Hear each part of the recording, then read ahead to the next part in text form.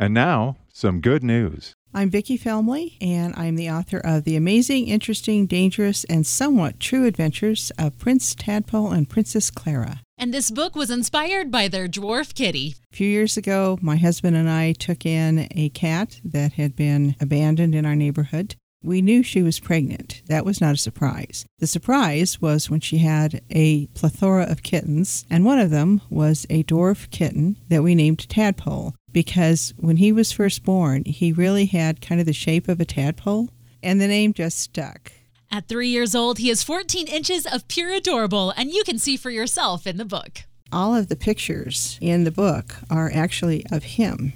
From the time he was born, I started taking pictures. I must have about 5,000 pictures just of him. And so I spent quite a bit of time wading through the best of the best. And there's also photos of his siblings and his mom in there. And it's not only a fun read, but it's a read for a good cause. The Tadpole book, as now it's been called, is going to benefit Royce Hurst. All of the proceeds from the book go to Royce Hurst, and they will forever.